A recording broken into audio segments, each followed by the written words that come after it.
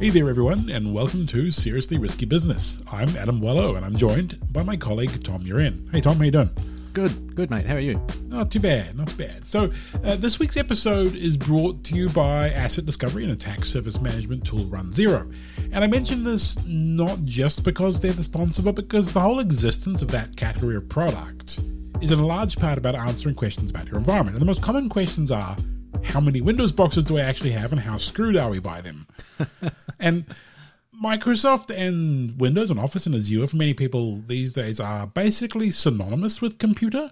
Microsoft plays an enormous role in every aspect of the technology world, and its importance when it comes to security, you kind of just can't understate it. The rise and fall of Microsoft's attitudes and practices around security change entire industries. I mean, you would remember there was an antivirus market once upon a time before Microsoft Defender came along.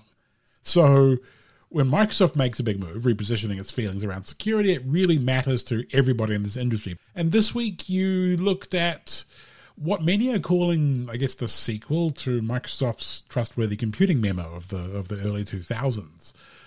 So what's Microsoft got in store for us, and is it going to help, do you think? So for a while I've been writing pieces that have been, I guess, somewhat critical of Microsoft, and most recently around the breach of both government and private company email. There was a post-mortem, and I said, look, this shows that there's a company that really just doesn't care about security. And there were a number of decisions where it's just inconceivable that if you cared, you would have done the things that Microsoft did. So that was kind of my starting position. Your private key materials stolen by a foreign government, not ideal if your job is key management. So yeah, that's right. And so when I saw this, I thought, yes, Microsoft absolutely needs a sort of reset on security. They need to make it a higher priority.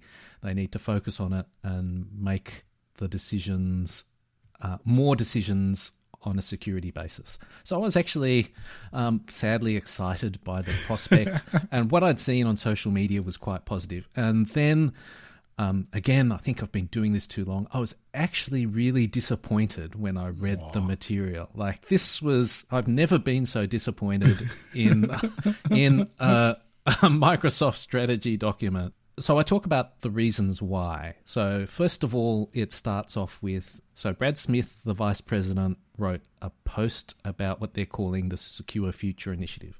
So first of all, I think this is a bad start when you have the vice president rather than the CEO. Contrast back to 2002, Bill Gates, who was CEO of Microsoft at the time, wrote an email, and he said, this is the most important thing for Microsoft. And when your CEO says that, I think that's really quite impactful. Yeah, that's a powerful message. And certainly like Bill Gates's, that original memo, you could kind of feel some of, like, it felt less polished, like less workshopped by the marketing team, and it felt more authentic and had more feeling, I guess, than this. Yeah, I think that email is famous for all the right reasons. And he just says, we've done good work, but all that means nothing if we can't be trusted. So our most important priority is to get things right.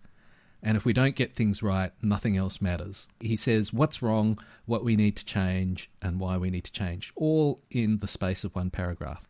So this Secure Future Initiative, by contrast, Brad Smith writes, we need to improve our security because of the increasing speed, scale, and sophistication of cyber attacks.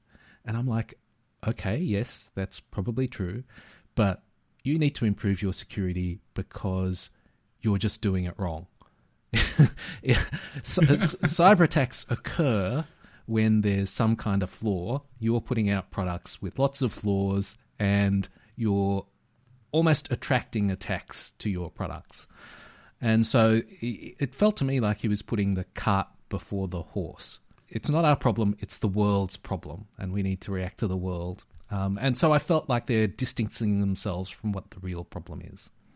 And there's an email that the Vice President of Security at Microsoft, Charlie Bell, wrote. And, he says, we'll transform software, the way we develop software with automation. will improve the speed of vulnerability response on cloud platforms, and, we'll do better at identity management. And all that sounded like kind of good. Yeah, I mean, those are all things that have been weak points for them in recent memory, right? And obviously identity management particularly critical with the Chinese stealing your keys. But some of my colleagues and hacker chums that, submit bugs to Microsoft in Azure stuff have found that the response times really have not been great, and the responses that they're getting are not great. And so there's definitely a real need for more resourcing and better response in some of those places. And those engineering aspects, they felt like reasonable things that needed to happen, but they didn't feel transformative in the way that the older Trustworthy Computing initiative did. Yeah. And I thought, that's fine. That's things that you're doing to improve security, not transformative.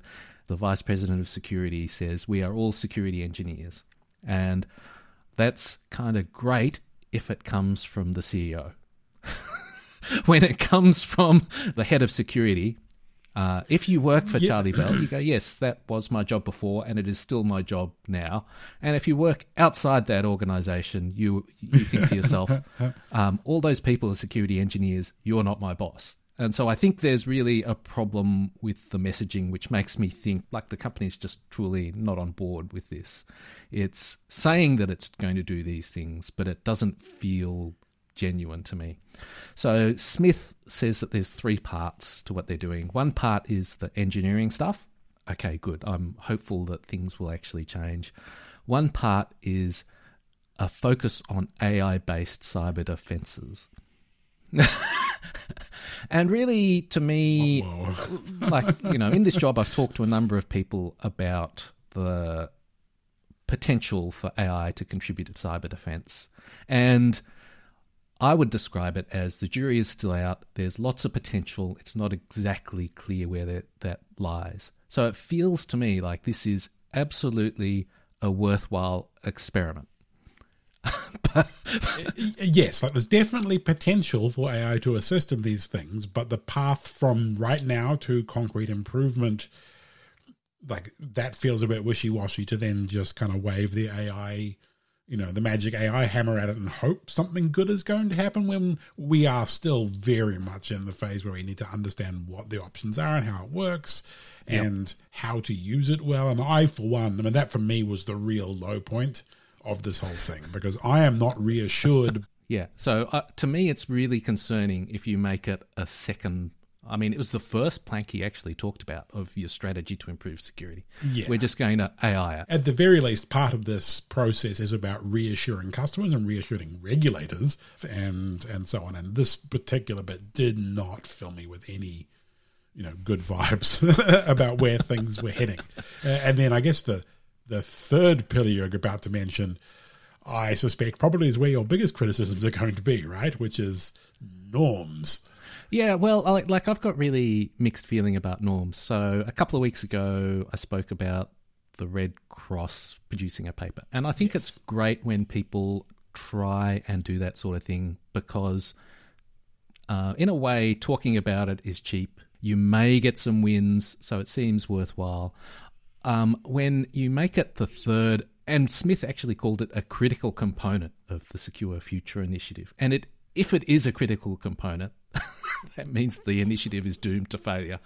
Because I think you're not going to talk states and criminals into better behavior. The reason they do bad stuff is because bad stuff is easy to do. And they're employed by a state. They can do as they please. Yeah, that's right. And so I think the way to change behavior is to change the environment. And Microsoft can do that by improving security. I think, again, it's kind of the cart before the horse. Yes. Now, to be clear, I think Microsoft it is worth talking about these issues. It's just it is, absolutely, definitely worth talking about. It's just not the third pillar and critical, important, blah, blah, blah, right? Microsoft's cooperation with law enforcement and things like botnet takedowns and working with law enforcement against ransomware gangs and so on. There is a bunch of really useful work that Microsoft has done over the years in those realms. And those are less about setting norms but helping to enforce them and make those norms more real for those people. And that's really valuable. Yeah, and if in that strategy they had said will invest more effort, more people, more resources, more time in those kinds of practical applications, I would have thought, yes, that's actually a really good idea. They go entirely unmentioned.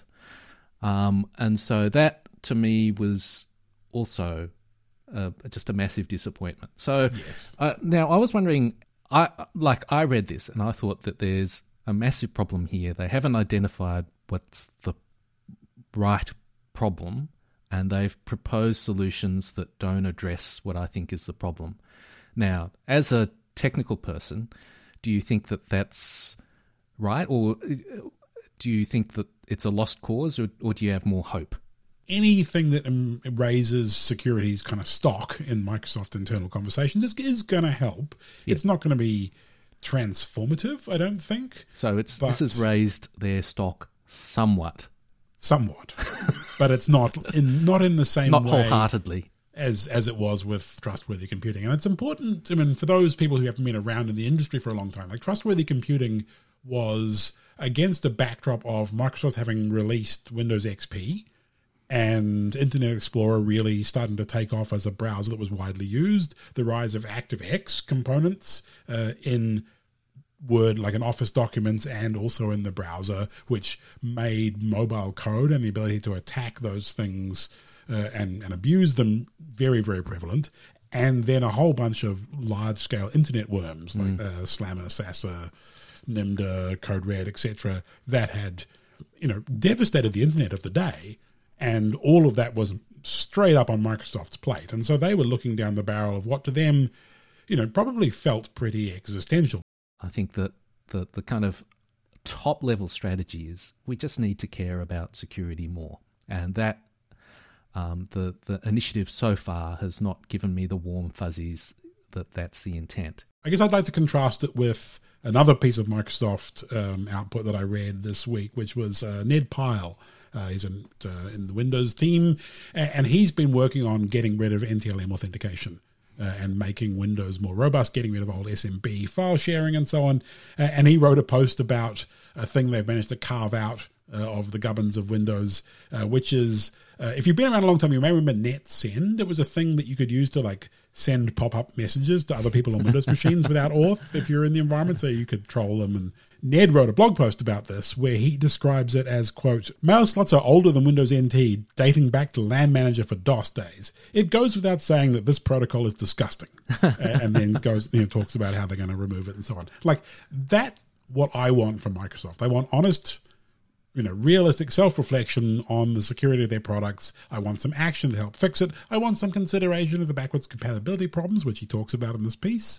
And I want, ultimately, honest engineering communication from them that shows that they care and understand. And, Ned exudes that. You read Ned's post, you see him present at a conference. I feel great about Microsoft reading that. Yeah. It feels like the security people in Microsoft care about security. Of course they do, yes. And that's it. Full stop. Yeah. I wish you were wrong, but unfortunately that's the vibe we get from it. So, yeah. Moving on from Microsoft, because it's making me depressed now thinking about it. Moving on from Microsoft. One of the other things you wrote about this week was an update on the story of EncroChat, the crime phone thing in Europe that I think it was the French police hacked into and helped themselves. Yeah. So I've written about crime phones a couple of times. Yes. One of them is EncroChat, and the disruption operation was just tremendously successful. So really thousands of people arrested, huge amounts of drugs seized.